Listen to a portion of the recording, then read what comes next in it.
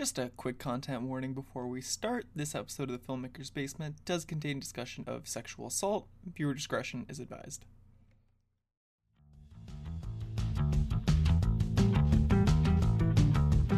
The Film Basement is filmed in sunny West Hartford, Connecticut, in front of a live studio audience. Welcome to The Filmmaker's Basement, where we have seen possibly one of my favorite movies this year. I'm Brandon. I'm Andrew. And we're going to be talking about some movies that came out this week, in addition to playing a game show later on, and then talking about some of the stuff that's coming out next week. And on that topic, I got to see the movie I've been most excited about this year, and that was pretty good to me, at least. Dune. Paul Atreides, a brilliant and gifted young man born into a great destiny beyond his understanding, must travel to the most dangerous planet in the universe to ensure the future of his family and his people. As malevolent forces explode into conflict over the planet's exclusive supply of the most precious resource in existence, only those who can conquer their own fear will survive. So I think this is actually the best adaptation of Frank Herbert's work we could have gotten.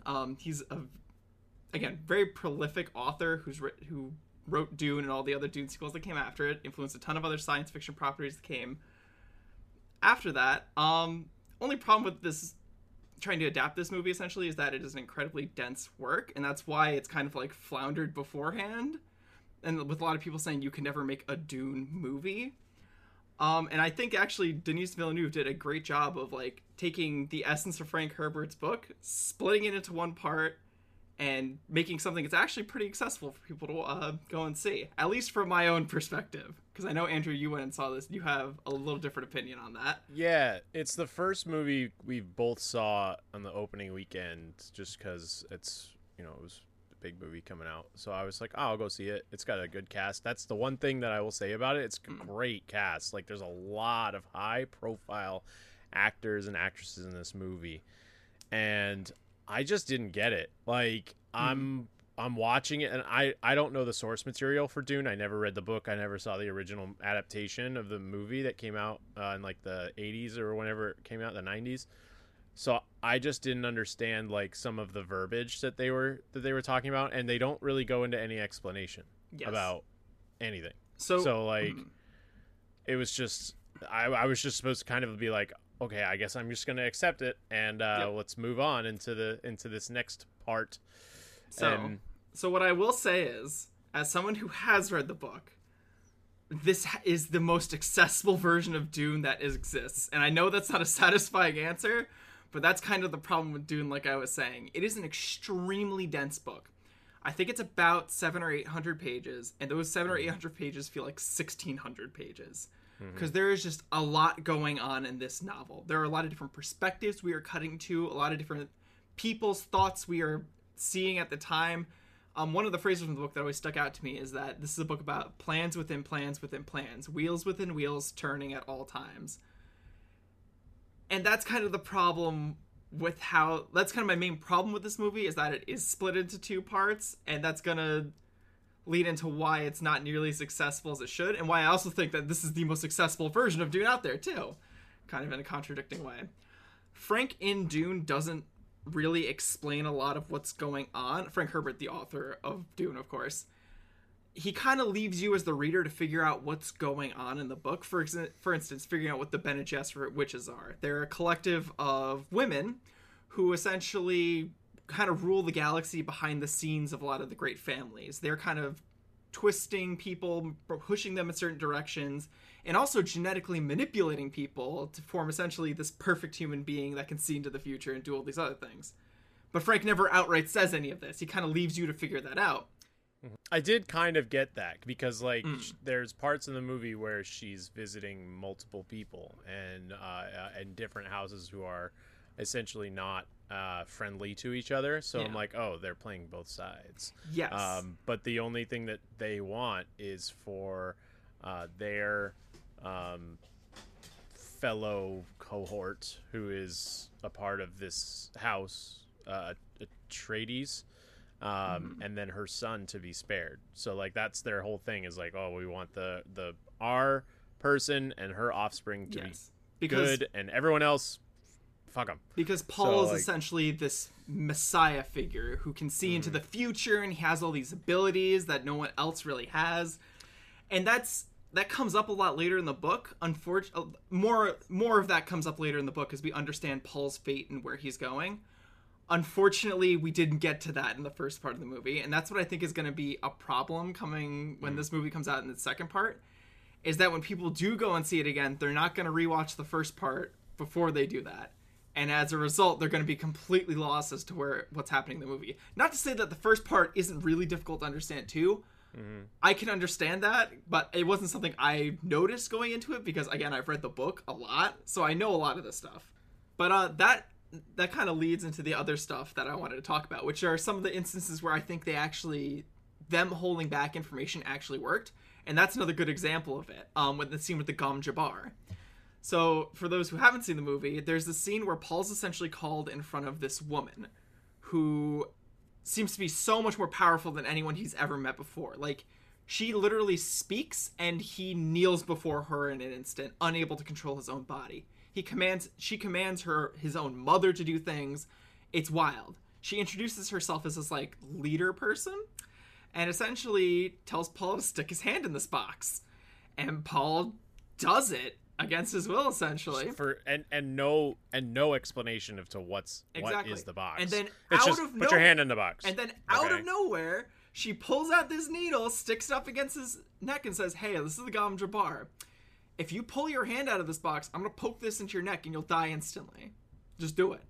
And this is a great example of how this is used in the book, because you are with Paul in this moment. You have no idea what's happening. You don't know what he's going through, and all of a sudden he's in a horrific amount of pain, but he cannot move, he cannot pull his hand out of his box, or else he will die. And you do not know why. You just have to essentially trust this weird woman who's causing Paul all this pain, and just hope that nothing bad happens to him. And eventually he succeeds. He realizes that it's all in his head, and he's like, okay, I can win this. I can win this lady.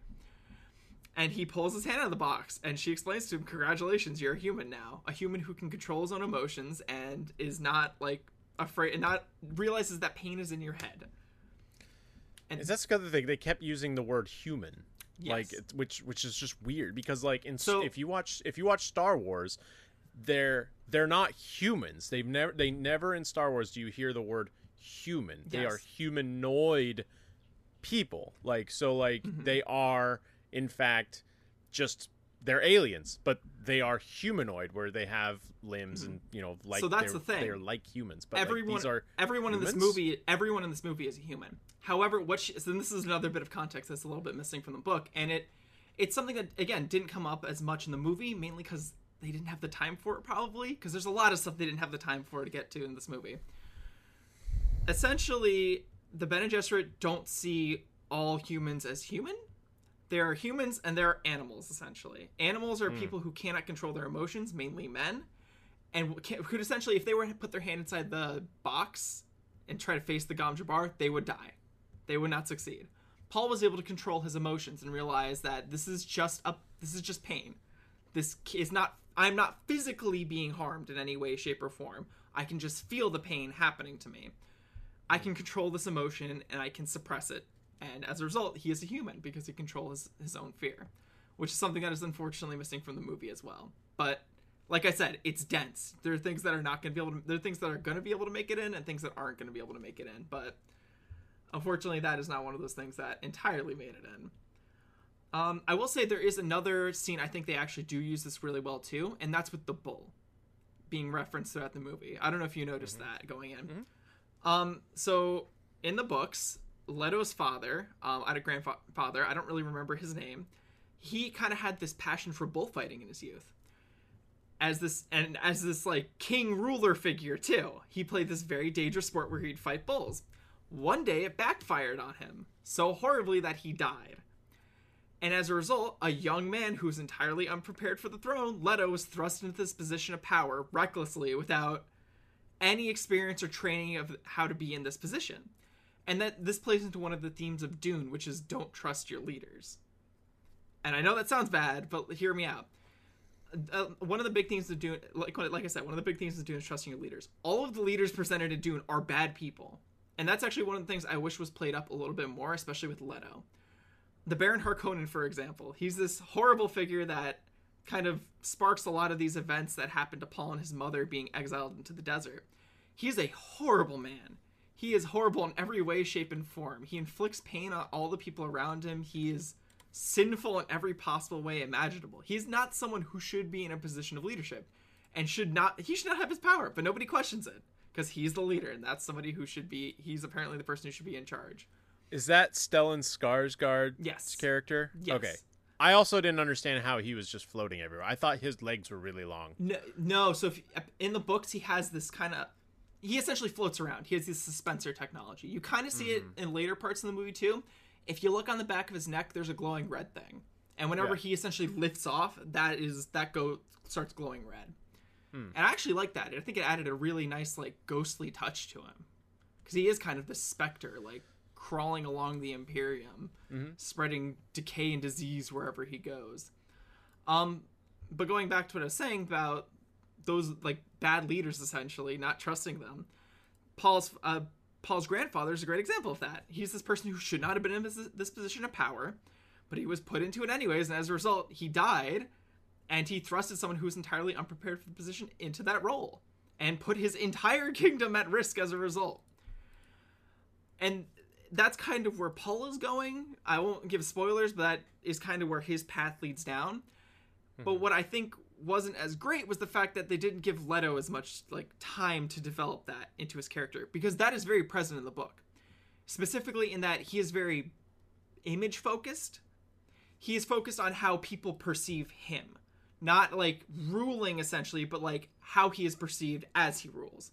There's a great example of this in the book where the minute he lands on Arrakis, his first worry isn't that the entire planet is a booby trap essentially for him and his people, that he has to get spice manufacturing back online. His first worry is, how is my public image doing? He talks to his PR people the second he arrives on the planet.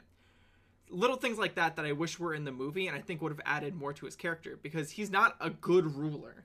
He's bad at his job because he's not focused on ruling. He's focused on how he looks. So that's one of the things I kind of wish they had played up a little bit more. I do think they did an all right job with it, by referencing the bull. I think if they had seen like the PR scene, it would have been even more effective, because it shows that like, Leto has fallen into the trap of his father, essentially being a terrible leader and really not like being fit for that role. But overall, I still think this is the most accessible version of Dune. Like it, and I think for what it is, it did a good job, at least from my own perspective, of capturing what I would have wanted in a Dune movie. I do hope that when part 2 comes out, like maybe they'll do some kind of release where part 1 and 2 are combined into one. I know that's a lot, and that's a very long movie as a result, but I think that will do it a lot more justice, as opposed to being split into 2 very indistinct parts. But yeah, I would say, at least if you've read the book, definitely go see it. This will be the best adaptation you will probably get of this book. And if you haven't seen it, maybe wait for the second part. If you haven't read the book, just wait for the second one. You might want to wait. Like, you'll spend 3 hours going, what am I watching? Like, what? I still think to a degree you can pick up on some of the You stuff can pick up on a lot of it. context clues. Like, I picked up on a lot of context clues, yeah, but I was like half the time I didn't understand the verbiage.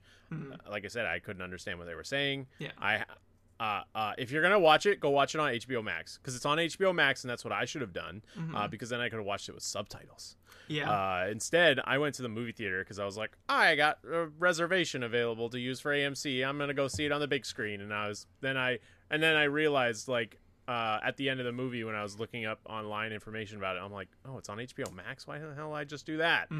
So, yeah, watch it on HBO Max if you want. I mean, it's a good movie. Like, it's got a lot of action sequences in it. Like, I liked a lot of the action sequences, and like the story to it was good, but it's just like, it's a sci-fi movie with not a lot of explanation. So like, there's not a lot of exposition, which is a gripe with a lot of people, where they want exposition, or they don't want exposition in movies because they want to figure that out for themselves. But for a big sci-fi epic like this, you kind of need some exposition. Either that or the second part to be out already, because I do think that will help a lot. Well, so I'm glad that we're doing Dune this week and then my movie this week, because my movie came out last week that I went and saw, but now we're caught up because what I've planned on doing from here on out is putting out the podcast on Fridays. So like when we go to see like, hey, what's our next movies coming out? Those will be the movies that come out that weekend. Anyway, I went and saw The Last Duel yesterday. So I watched 2 movies this week. So Jean de Carouge is a respected knight known for his bravery and skill on the battlefield. Jacques Legris is a squire whose intelligence and eloquence makes him one of the most admirable nobles in court. When Legris viciously assaults Carouge's wife, she steps forward to accuse her attacker, an act of bravery and defiance that puts her life in jeopardy. The ensuing trial by combat, a grueling duel to the death, places the fate of all 3 in God's hands. This movie, if you haven't gone to see this movie and you are a film major, or if you just like the way that movies are made and you like that kind of aspect to it, you have to go see this movie. Because, like, I'm not a film major, but I like watching how movies are developed and if they have a nice story to them.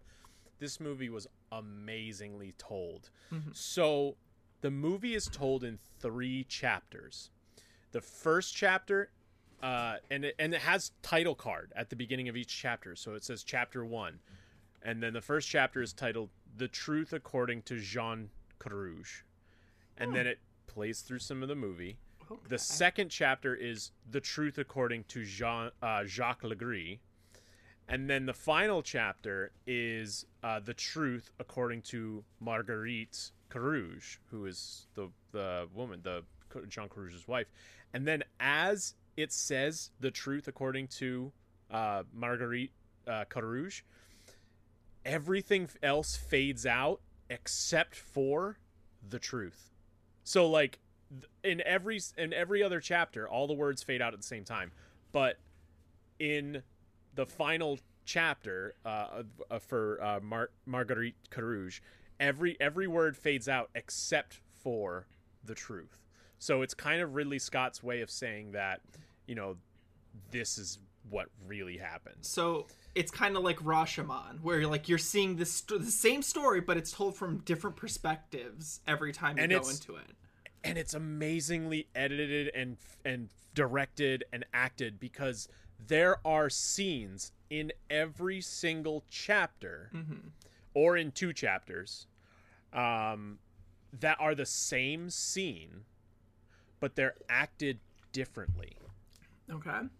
So the best example I can give is in The Truth in chapter 1 for Jean Carouge, the story where his wife Marguerite tells him that she was raped, and there's a lot of, excuse my language, but there's a lot of this. It's a movie about rape. I'm going to say the word. So in that chapter, when she tells him that she was raped, she's visibly upset. She's crying.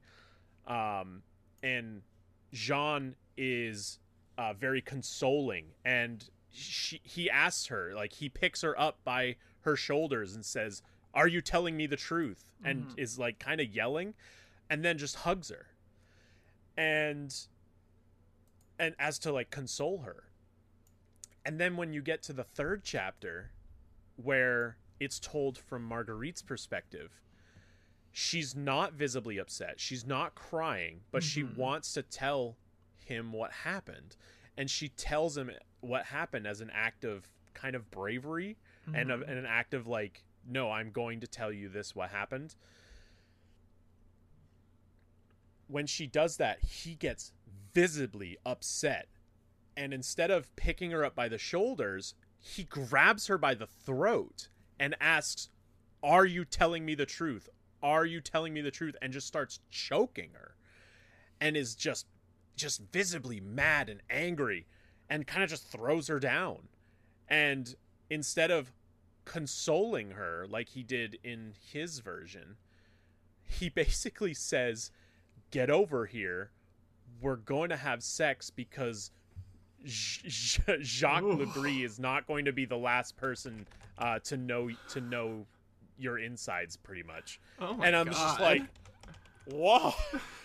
So like I was like, wow, like that is a left turn from the first pretty chapter. horrifying. Because one of the other things that happened was in the first chapter. The best way to describe it is in the first chapter to the third chapter, because they're husband and wife, so like a lot of their scenes are the same. So like in one of the scenes, like when he comes back from war, she is very happy to see him, and she hugs him, and he hugs her, and it's all like wonderful and everything. And then in the third chapter, he comes home from war, and she's wearing this new dress that she bought, which is a very low-cut dress, so her bosoms are pushed up a little. And in the 1300s, that's really not kind of allowed. So, like, he is visibly pissed and just, like, blows by her without, like, saying anything or touching her or anything. So it was so well, like, directed and acted, and how the scenes are the same scenes but they're different. And I loved it. It's you'll like it if you like a period piece, because it's a period piece. It's based in 1300s medieval. It's got this like Game of Thrones, Lord of the Rings vibe to it without the fantasy. So it has a lot of it does have some war aspects to it from that medieval time period where it's bloody, it's gory. The duel to the death is obviously very like gory and like very well done and well written. And it's kind of just the way that Ridley Scott does things, because like he makes great movies. Like he's a really good screenwriter, and he didn't screenwrite this one, but he's a really good director. And I was surprised to find out that the screenwriters, two of them for this movie, was Matt Damon and Ben Affleck. Yeah. Matt Damon, who starred in the movie as Jean de Carouge, he wrote the adaptation for it, and along with Ben Affleck, who was also in the movie. Which I mean, it's great. Getting to the more unpleasant things about the movie. So let me ask you, actually, because I think you're going there anyways, but so how do they handle the topic of the rape? Because that is a very sensitive thing to be watching someone get raped on a big screen is very uncomfortable. I'm kind of glad I went alone and not with like a date or like with someone else, because I don't mind going to see movies alone. That's how I kind of de-stress. But watching someone get raped, not once but twice, because it's told from Jacques Legree's perspective and Marguerite Carouge's perspective, is not a fun watch. And the way that they did that was actually really well done too, because from Jacques Legree's perspective, he thinks it's a game and she's playing keep away. And he did a similar scene with like some women of the night, if you will, earlier in the movie. So he's playing this little game, and he says, "If you run, I will chase you, or I will catch you." And so like he does this little game with like this prostitute earlier in the movie, and he does the same thing with Marguerite. And in his perspective, when she picks him up, you can kind of hear like a giggling, like Marguerite's giggling, and like she's making pleasurable noises because it's from his perspective. And then when you cut to her perspective of the act, she is terrified, and she is not having any of it, and it is not a good, like, it's very uncomfortable. I'm glad I wasn't like, I didn't buy any like popcorn or anything, because I'm kind of glad I didn't, because I was like, I'm very uncomfortable right now. But it's a rated R movie, so I mean, what did I expect about a movie about this subject? But the thing of it is like, it's not the greatest way to portray speaking out about someone, like about if this has happened to someone, because in the movie, she basically outright says, "I wish I never spoke out about this," because she has a child by the end of the movie. Wow. She has a child. So she's like, "I wish I had never spoken out about this," because her life is in the balance. If her husband loses the duel, she gets burned at the stake, burned to death, essentially. So and she has a child now who's going to become an orphan if both of her parents die. So she's like, I wish I never had spoken out about this. So that I could live with my child. And I'm like, that's not a great message to send to people if this had happened to them. But I get it, because you have to take into account that this is the time period. If this was a movie that was based in 2001 and 2002, yeah, not a great message to send to people because of the era that they're in.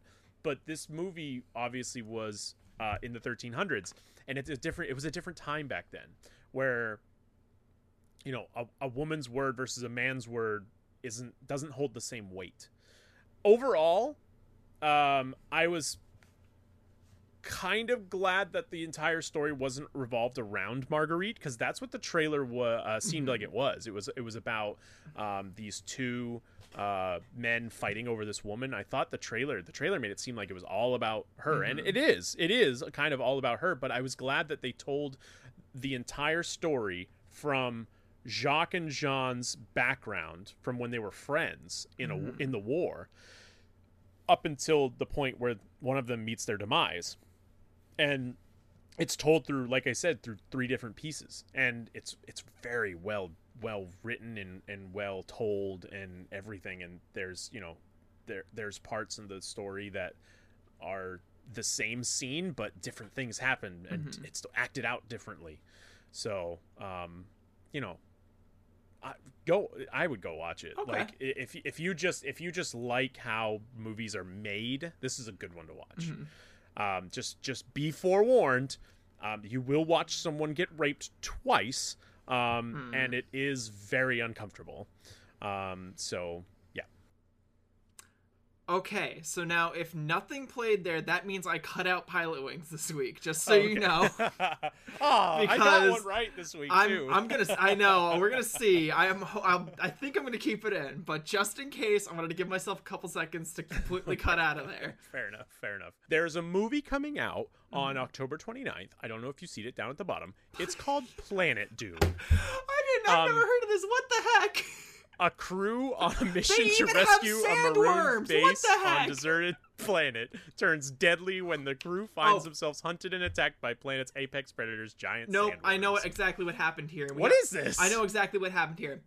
There's this company out there that releases movies that are very similar to big blockbusters that come out. I don't know if you ever saw, there was the movie Battle Los Angeles. Yes. There was another one called Battle LA. Yes. Yeah. They do this thing where they release these movies that sound exactly like other big properties that are out at the moment, and that's exactly what's happening here. You son of a gun! Stop stealing my sandworms. How did they get it to call Planet Dune? Because it's not Dune, it's Planet Dune. So it doesn't take place on the same planet. It's just it just is going to look exactly like that planet. What is this movie? It's probably going to be horrible because it's designed to be bad. The trailer makes it look bad. It's going to be bad. If you want to put some of the trailer in there, the trailer looks bad. Because what they're banking on happening is people will go see this movie instead of Dune, and they'll make a bunch of money off that. Because it's called Planet Dune. Yes, exactly. People will get confused. Oh, God. I hate that so much.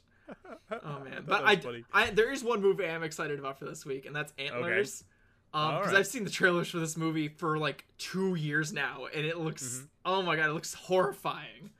So, in an isolated Oregon town, a middle school teacher and her sheriff brother become embroiled with their enigmatic student, whose dark secrets lead to terrifying encounters with a legendary ancestral creature who came before them. Essentially, it's this movie about this kid living in this abandoned house, like essentially neglected beyond belief, who feeds this monster or something every night. And this monster just, like, accepts that he lives there for some reason. It's not explained, and I assume it will be in the movie. But, like, the monster starts breaking out, and it starts hunting people. And this kid essentially cannot live without this monster following him all the time. And the teacher and, like, the cop essentially start digging into this kid because they realize his home life is horrible, and they kind of find out about this. And it just looks horrifying, like legitimately horrifying. Speaking of this type of movie, did you go see Lamb yet? No, I gotta watch it. I don't have time. I gotta see it.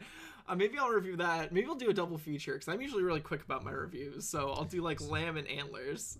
So I don't know what I'm gonna go watch this week because there's not anything that like pops out at me, Yeah, like at all. It's kind of a dead week in comparison to all the good weeks we've been having. Right. There's a movie called The Last Night in Soho, which looks interesting. Have you? It's made by Edgar Wright, and I like Edgar Wright movies. Have you seen the trailer for this movie? I haven't. So I'm gonna watch it first. It's really good. Basically, this girl is inhabiting the body of someone in the 60s. And she is living that person's life. This is a normal girl living essentially the life of a movie star. But what she doesn't realize is this woman's going to be murdered. Oh. So she is living in the body of someone who is going to die, and she's watching her murderer essentially follow her around. And it looks really good. It looks really atmospheric and like kind of fun, but also kind of like dreadful. That was another movie that was actually looked really good to me, but If I don't go see that one, I'm probably just gonna watch the My Hero Academia movie because I like the I like My Hero Academia. I like My Hero Academia, so like it's coming out next week, so I'm like, Okay. Well, on that note, thank you all for watching. Andrew, I know you have something to plug. Yeah, sports and nonsense. So like I was saying with this podcast, it's going to go up every single Friday morning. So that's what I'm going to try to shoot for. And hopefully Brandon can get me the files to upload, which he's been pretty good about getting them to me before Friday. So that's good. So hopefully these will go up Friday morning. And then sports and nonsense, we usually record that week.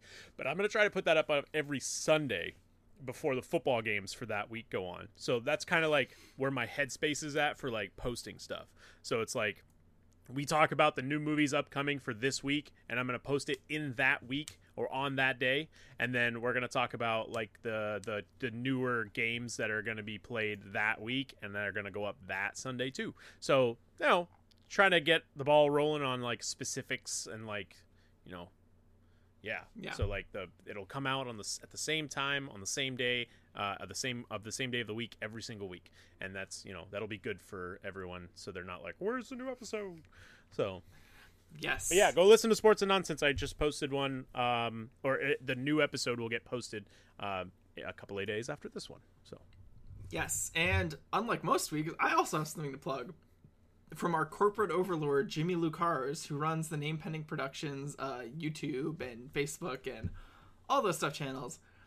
So Jimmy is organizing a film on GoFundMe, and he's looking for people to donate to his thing. He's actually trying to remake one of the films he made while he was in college, and I'm going to pull up the description here. It's called Police 3, and it's a short film that tackles the issues of mental health in the military head-on. The description is, Sergeant Bailey has been in the Air Force for 10 years and has dealt with a lot. Her life seems to be crashing down around her, and she is posted alone. She's right about to end it all when she receives an unexpected visitor from her past. So I actually started in this movie when Jimmy was making it back in film school, and I gotta say the script is really good. It's a really good concept, and unfortunately he just didn't have the time or money at that point to really like invest into making it. But now he's trying to remake it, and he's trying to make it better and badder than ever. So if you could just go to his GoFundMe, it's called Police 3, created by Jimmy Lucars. I'd highly recommend you could donate to it. It's a great concept, and he's a great guy. It would really be doing us a solid to go help him out. the link will be in the description for Yes. This episode and all future episodes. So if you're watching on YouTube, the link will be in the description. I'll also post it to the link in the audio. Hopefully that will work. I'm not sure how links work. And remember, Castbox. every little bit counts. Even if it's only a small donation, every little bit helps. So even something like $1 or $2, just donate it. Please donate it. It's for a good cause, because like Brandon said, it goes towards mental health awareness in the military, which is very important. Speaking from personal experience from being in the military and seeing people, including myself, struggle a lot. You know, you've heard that term 22 a day. It's a real thing that and it happens in the military, and that's trying to want to bring awareness to. And if he can get that made professionally and put out to different film festivals, that'd be amazing. Yes. So we're all for it. And on that note, I'd like to thank you all for watching this week on hopefully an episode that has a bit of Pilot Wings in it. I'm Brandon Gasparino. I'm Andrew, and I will try not to make any more down movie reviews. No, watch more. Watch all the good stuff. All right, thanks for watching, y'all. We'll see you next time. Bye.